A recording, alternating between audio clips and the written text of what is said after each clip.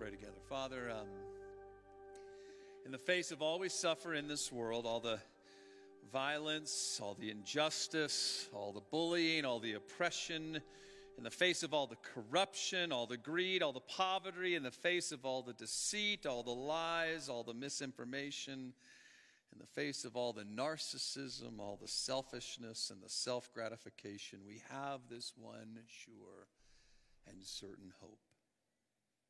You are good all the time, and all the time you are good.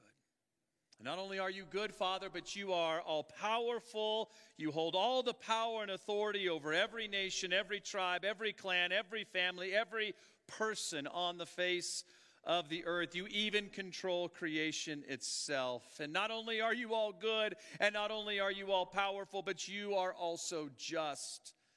You will not let the guilty go unpunished. No matter how strong or invincible a person, government, or institution may be, no matter how impossible a situation may seem, they will face your judgment. And then finally, and perhaps most importantly, God, not only are you good, not only are you all-powerful, not only are you just, but you are love. Your love is fierce and steadfast and loyal and true, and it bears all things, believes all things, hopes all things, endures all things, and never fails. And so this morning, we come before you as a people, and we ask you to reveal yourself to us yet again through your word. By your Spirit, open our eyes and our hearts that we might better see you and understand you for who you are, and thereby see and understand ourselves for who we are, and fall on our knees in worship. We pray this in the matchless name of Jesus, and all God's people said, amen. Go ahead and grab a seat. Thanks, team. One of my favorite books growing up was The Lion, the Witch, and the Wardrobe. Y'all read that book? Anybody know that book? Yeah, several of us. If not, it's a great book to pick up even as an adult and read. It's sort of a classic children's fantasy story written by C.S. Lewis. It really describes the Christian faith using a lot of symbolism and allegory. You might even be interested to know that it's considered a brilliant example of the type of medieval literature of which Lewis was a scholar at Oxford, so much so that it's studied in universities all across the country. In fact, I took a class on it up at CU, if you can believe that. And one of the best scenes from the book comes when the children are on their way to finally meet Aslan, who is the Christ figure in the story, the great lion. And he's come to break the oppressive rule of the evil white witch and put an end to the eternal winter of her reign. And so like any children, they're curious as to who Aslan is. And so they start asking all these questions, right? And so Susan asks, who is Aslan? And Mr. Beaver, because again, in the Narnia series, right, it's all these talking animals. Mr. Beaver replies, Aslan, well, don't you know? He's the king. He's the lord of the whole wood, and he's going to settle the White Queen, all right. He will put all to rights, as it says in an old rhyme in these parts. Wrong will be right when Aslan comes in sight. At the sound of his roar, sorrows will be no more. When he bares his teeth, winter meets its death. And when he shakes his mane, we shall have spring again. And you'll understand that when you see him. And so Lucy asks, well, is he a man? And Mr. Beaver replied, Aslan, a man? Certainly not. I tell you, he's the king of the wood and the son of the great emperor beyond the sea. Don't you know who is the king of beasts? Aslan is a lion, the great lion. Oh, Susan said, I thought he was a man. I mean, is he quite safe? I should feel rather nervous meeting a lion. And Mrs. Beaver replied, that you will, dearie, and make no mistake, if there's anyone who can appear before Aslan without their knees knocking, they're either braver than most or just silly. Then he isn't safe, asked Lucy. Safe, said Mr. Beaver. Who said anything about safe? Of course he isn't safe, but he is good. He is good. He's the king, I tell you. Today we are going to be diving into the next minor prophet in our series, the book of Nahum, and fair warning. Nahum is full of all kinds of judgment and wrath and destruction. In fact, it's almost all ruin and very little restoration. And it's a scary book when you stop to think about it because of how it describes the vengeance of God.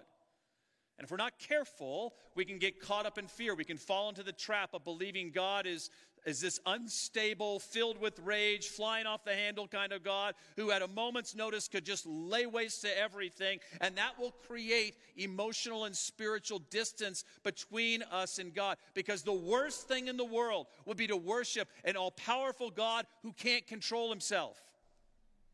Nothing scarier than that. All right? An all-powerful God who isn't good.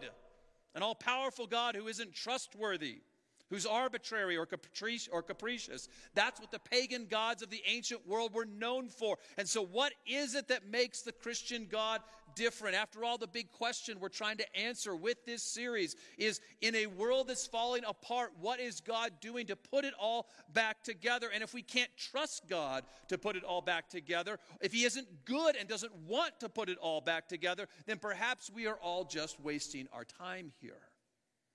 And so as we've done week after week, let me set the stage by giving you just a bit of background on this book, and then we'll look to answer again that question of what is God doing to bring restoration out of ruin.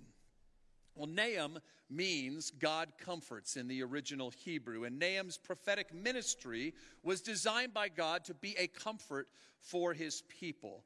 Nahum prophesied probably somewhere between 663 BC and 612 BC, over 100 years after the prophet Jonah. And if you were here a few weeks back, you know that Jonah was sent by God to Nineveh to preach repentance. And you know that the Ninevites, from the greatest to the least, miraculously responded to his preaching, and they bowed the knee to God. But sadly, that revival didn't last.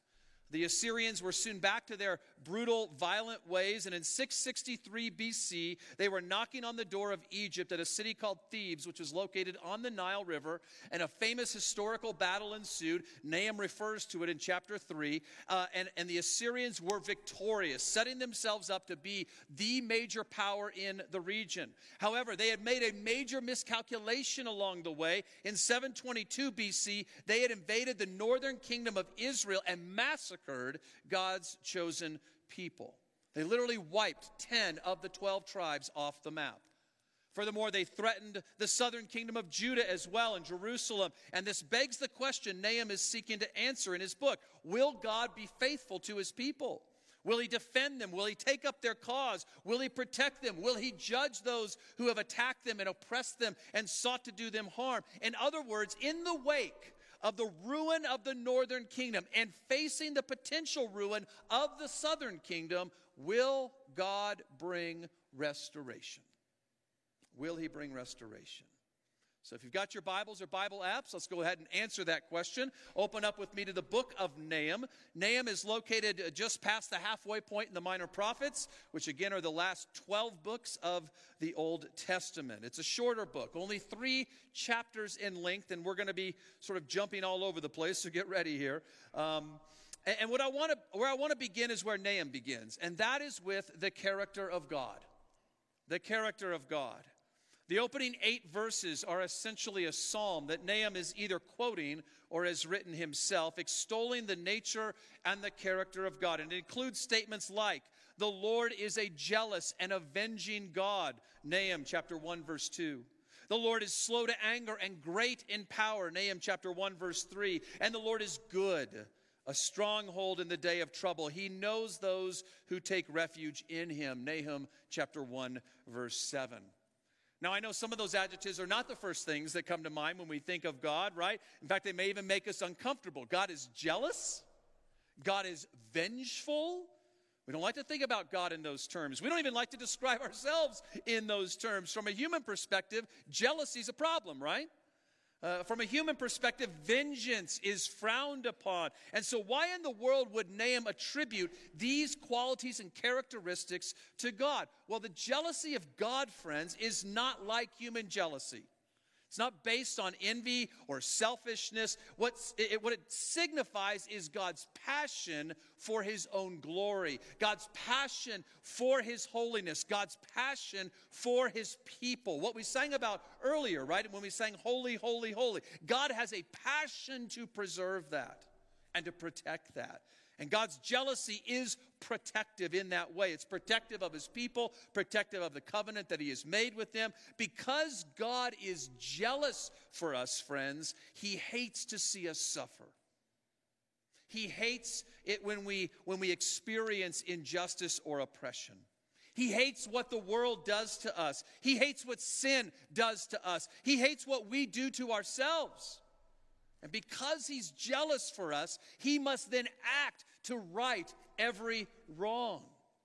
Assyria not only destroyed the northern kingdom of Israel in 722 BC, but again tried to destroy the southern kingdom of Judah in 701 BC as well. And they would have succeeded except for God's miraculous intervention. You can read all about that in Isaiah chapter 36 and 37.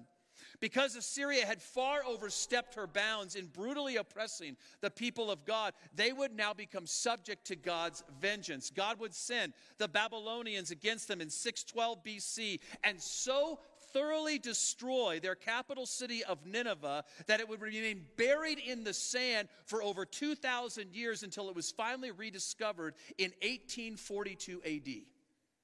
Think about that.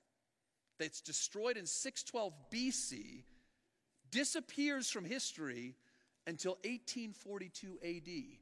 And you can actually see it today outside of Mosul in Iraq, right? And lest anyone think God has lost his temper and flown off the handle, Nahum clearly points out that God is slow to anger. He waited over 150 years before destroying Nineveh, right? And he warned them through the prophet Jonah and actually reached out to them, right? And God was well within his rights to wipe Nineveh out many years before, but he was patient with her, wanting her to come to repentance. Now, sadly, when she stubbornly persisted in her brutal, violent, sinful ways, God's patience gave way to his righteous judgment and power, and he brings that great empire to her knees. He brings it to ruin. Now, let me just pause here and say this. There are some in our country today, some in our culture today, even among Christians, who seem to delight in a God of unlimited power. Right? They like the idea of God laying down judgment. They want God to lash out. It's like they want God to rain fire from heaven. They want God to punish their enemies. I can't tell you the number of preachers I have seen recently on social media who love the idea of condemning sinners. I even saw some in the wake of the Super Bowl ads arguing that God doesn't love the world, but in fact hates sinners and only loves those who love him in return. Friends, biblically speaking, nothing could be further from the truth. Nothing could be further from the truth. While we were still sinners, Christ died for us. While we were still at war with God, he laid down his life for us. God so loved the world that he gave his only begotten Son. It doesn't get any more clear than that. God desires that all would be saved and come to a knowledge of his truth. Why does God do all these things for us? Why does he love us so much? Because God isn't just all powerful, he is also innately and inherently good. He's good. He's a stronghold in the day of trouble. He is a refuge for all those who seek him. God will never turn you away. God will never turn his back on you. He will never stop pursuing you. He will never stop coming after you. His goodness will never stop coming after you. He is the good shepherd who chases down every lost sheep. And it doesn't matter how far we wander or stray. And it doesn't matter what we've done or where we've been. And it doesn't matter how many terrible decisions that we make or how many times we hurt others or even how often we hurt ourselves. God loves us so much, he gave his life for us. Amen? That's our God, friends. And at the same time, we can't take this God for granted. We can't presume upon his grace. We can't make a mockery of this great love. We should never interpret God's love as soft or sentimental. God never compromises his justice and his righteousness or his holiness. And that's why he often brings ruin upon humanity. He rightfully judges us for our sin. The sins listed in chapters 2 and 3 of this book, and there are many, could be used to describe, frankly, every human empire throughout history, including our own. including the one that we live in. Deceit, violence, idolatry, these things are endemic to the human condition. Yes, Assyria was full of lies. She engaged in all kinds of idolatry and witchcraft. She was one of the most brutal, violent empires in human history. But are we really all that much different? I mean, if we're honest, think about the amount of disinformation and misinformation that is intentionally pushed across all media platforms in our culture today. Consider the lies our leaders tell from both sides of the political aisle on a regular basis. Look at the violence in our nation's history, especially towards people of color, or the violence we see almost on a daily basis in our streets or at Super Bowl parades or on college campuses, you name it. Nowhere seems to be safe. And what about idolatry? Just because we don't worship statues made of wood or stone or precious metal doesn't mean that our hearts aren't churning out idols day after day after day after day. Last evening, as Gary said, I had the pleasure of preaching for the Denver Telugu Fellowship, the Indian community that meets here on Saturday nights. Such a delight, right? It's so awesome. I really encourage you to come next Saturday. It's going to be amazing, right? And I talked with several folks after the service, and they shared with me how they came to saving faith out of Hinduism, all right?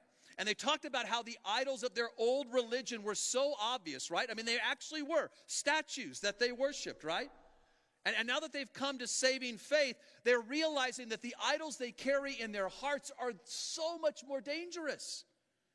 And I totally agree, right? We idolize money, possessions, success, lifestyle, sex, you name it. Perhaps most of all, we idolize self. Anything that doesn't gratify our selfish desires is not just considered bad, it's actually considered toxic and abusive and unhealthy. And that's the complete opposite of how Jesus calls us to live. He calls us to deny ourselves in order to follow him. Our culture says you must gratify yourself in order to have a healthy life. The things could not be more obvious. It could not be more clear. And is it any wonder then that we find ourselves falling under God's judgment? Romans chapter 1, right? It's the fulfillment of Romans 1, where God in his righteous judgment says he simply gives humanity over to the lusts of our hearts, to our dishonorable passions, and to a debased mind. And that pretty much describes our culture today. And like C.S. Lewis says in another one of his books titled The Great Divorce, he says there are only two kinds of people in the end. Those who say to God, thy will be done, and those to whom God says in the end, thy will be done. That's the hard but honest reality, friends. And it's this. It's humanity brings ruin upon herself. We've met the enemy. He is us. I look at him every morning in the mirror, right? Thankfully, all is not lost, though. Because God's ultimate will for us is not ruin, it is restoration, right? And so sprinkled throughout, this book, especially in the end of chapter 1 and the beginning of chapter 2, right, are some wonderful promises from God. He says, though I have afflicted you, I will afflict you no more. Nahum chapter 1, verse 12. I will break his yoke from off you and will burst your bonds apart. Nahum chapter 1, verse 13. For the Lord is restoring the majesty of Jacob as the majesty of Israel. Nahum chapter 2, verse 2. You see, though God's anger may last for a moment, his favor lasts a lifetime. The judgment of God is a temporal reality meant to bring us to our knees in repentance. It is designed by God to humble us, to bring us to the point of surrender. Right, to bring us to the point where we're finally ready to give it all back to him, to give it all up for him. I remember falling under God's judgment myself when I was in Wisconsin prior to coming to Pepsi, and many of you know this story. I was blessed when I came out of seminary to have a very successful first job in ministry. I served a wonderful little church in Mobile, Alabama that was really struggling when I got there. I remember my first elder retreat, leadership retreat. I'm 29 years old. I'm so excited about the future. You know how passionate I can get. And I talked to the elders. I'm like, where do you see ourselves in 10 years? And half of them said with a for sale sign out front. And I was like, you didn't tell me that during the interview. Would have been good to know, right? But over 6 years that I was there, God did amazing things. That church became vibrant and intergenerational. We crossed the color barrier for the first time in that church's history. Lots of amazing things were happening. And then God called Christy and I to a small town outside of Madison, Wisconsin called Sun Prairie, where he wanted us to plant a church. And we went in there so excited about the possibility and about the future. And I got to tell you, it was the worst 19 months of our lives.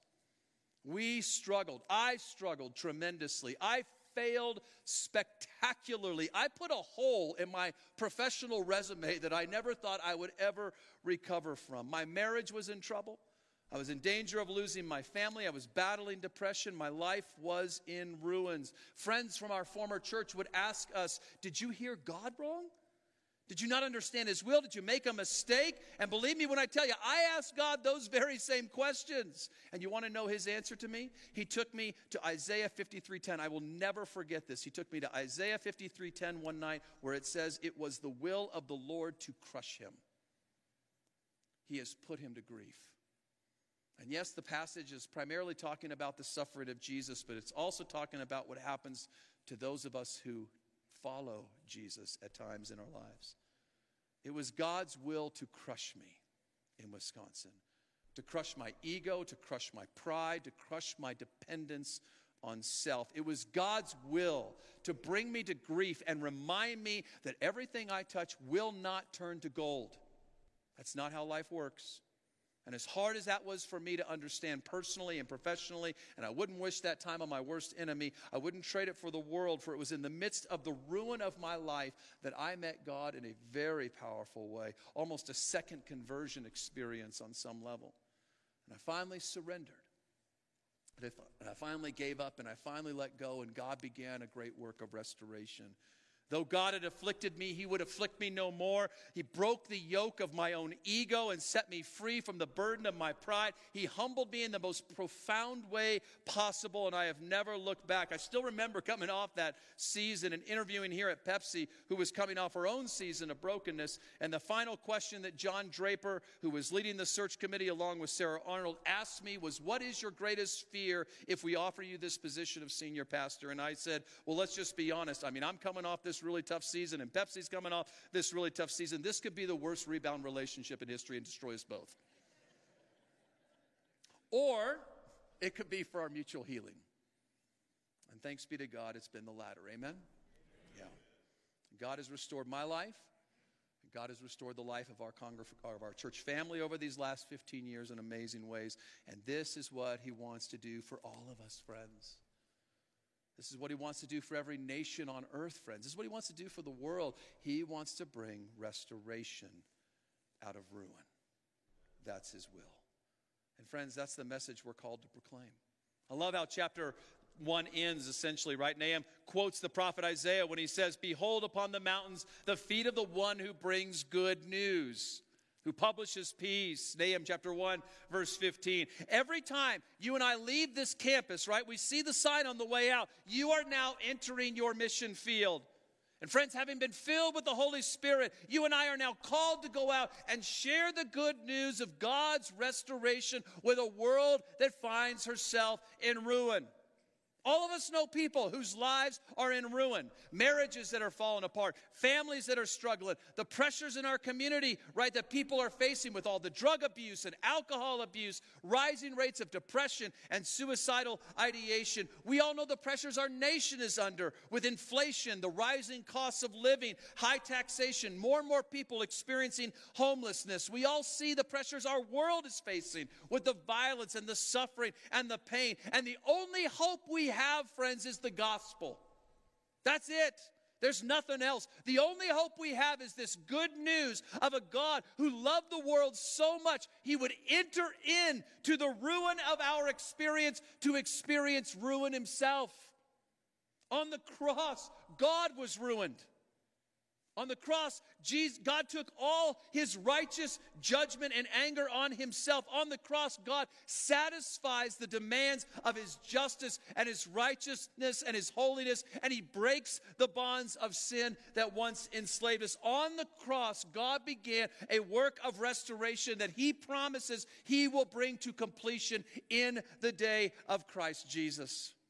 That's our hope, friends. We don't got anything else. It's the hope our friends and our family and our neighbors and our co-workers so desperately need. It's the hope that our community needs and our nation needs and our world needs, friends. And God doesn't have another plan to deliver that good news except through His church, through you. and through me. And so that's the hope that Jesus now calls us to go and to proclaim. I'm going to ask the worship team to come back up. And friends, as they do, you might be asking yourself, okay, like, I'm hearing this. I'm feeling that call. I'm feeling it stirring in my heart. I'm feeling kind of the Holy Spirit saying to me, yep, you got to do something. You got to take a step. What is that first step? Where do I even begin? How do I begin to offer restoration to our ruined world? Well, friends, let me encourage you. We should begin where God's people always begin, and that is in prayer. That is in prayer. Throughout the season of Lent, we talked about this out on Ash Wednesday evening. We have placed in the pews or the chair in front of you these cards, all right? And what we're asking you to do is spend some time in prayer, and we'll take a couple of moments after this sermon here when I close us, right, to just ask God to bring to mind those people that we need to be praying for, those situations or circumstances that we need to be praying for. And you can write it here on this card, and then you tear off the little part, put the big part in the offering basket, take the little card home with you, put it on your fridge, whatever. You can fill out more than one. All right, I know as Presbyterians you need instructions. You can fill out more than one of these, all right? Okay, you don't have to get it all in on one card, all right? You don't have to list the person's name. Just say a family member, a friend, right? A situation, a circumstance, whatever it might be. We're going to be posting them on this wall all through the season of Lent. We already got 80 to 100 cards Wednesday night. All right? We are going to be praying for God to do a restorative work in the lives of those that we love, in the lives of those we live among, the lives of the people in our community, the people in our nation, the people around the world. So whoever God is calling you to pray for, whatever situation God is calling you to pray for, I encourage you to write that down. All right, again, drop it in the offering plate. We're going to be doing this week after week after week. The proclamation of the gospel, friends, begins as we join together to pray to God for the restoration of our world. Amen? Amen. Let's pray together. Father, what a glorious thing you have done in Jesus Christ, to bring restoration to the ruined world in which we live through the ruin of your own Son. God, you love us so much. You sent your only begotten Son into this world for the express purpose of experiencing ruin so that we don't have to. Father, I pray that we would lay hold of that truth, or rather that truth would lay hold of us, and it would change us, and it would bring us to our knees in humility and surrender before you, God. And I pray that it would not just do that for us, but God, that we would then go out and we would share what you have done with others. God, we would start in prayer. That you would call to mind even now those people and those situations that we need to be praying for. And so, Father, we just want to take a minute or two here. Ask you, God, to speak. Whatever people you lay on our heart, whatever situations you lay on our heart, help us to write that down so that as a community we can begin to intercede and to pray for the restoration of all things. Would you do that now, God? Speak to us.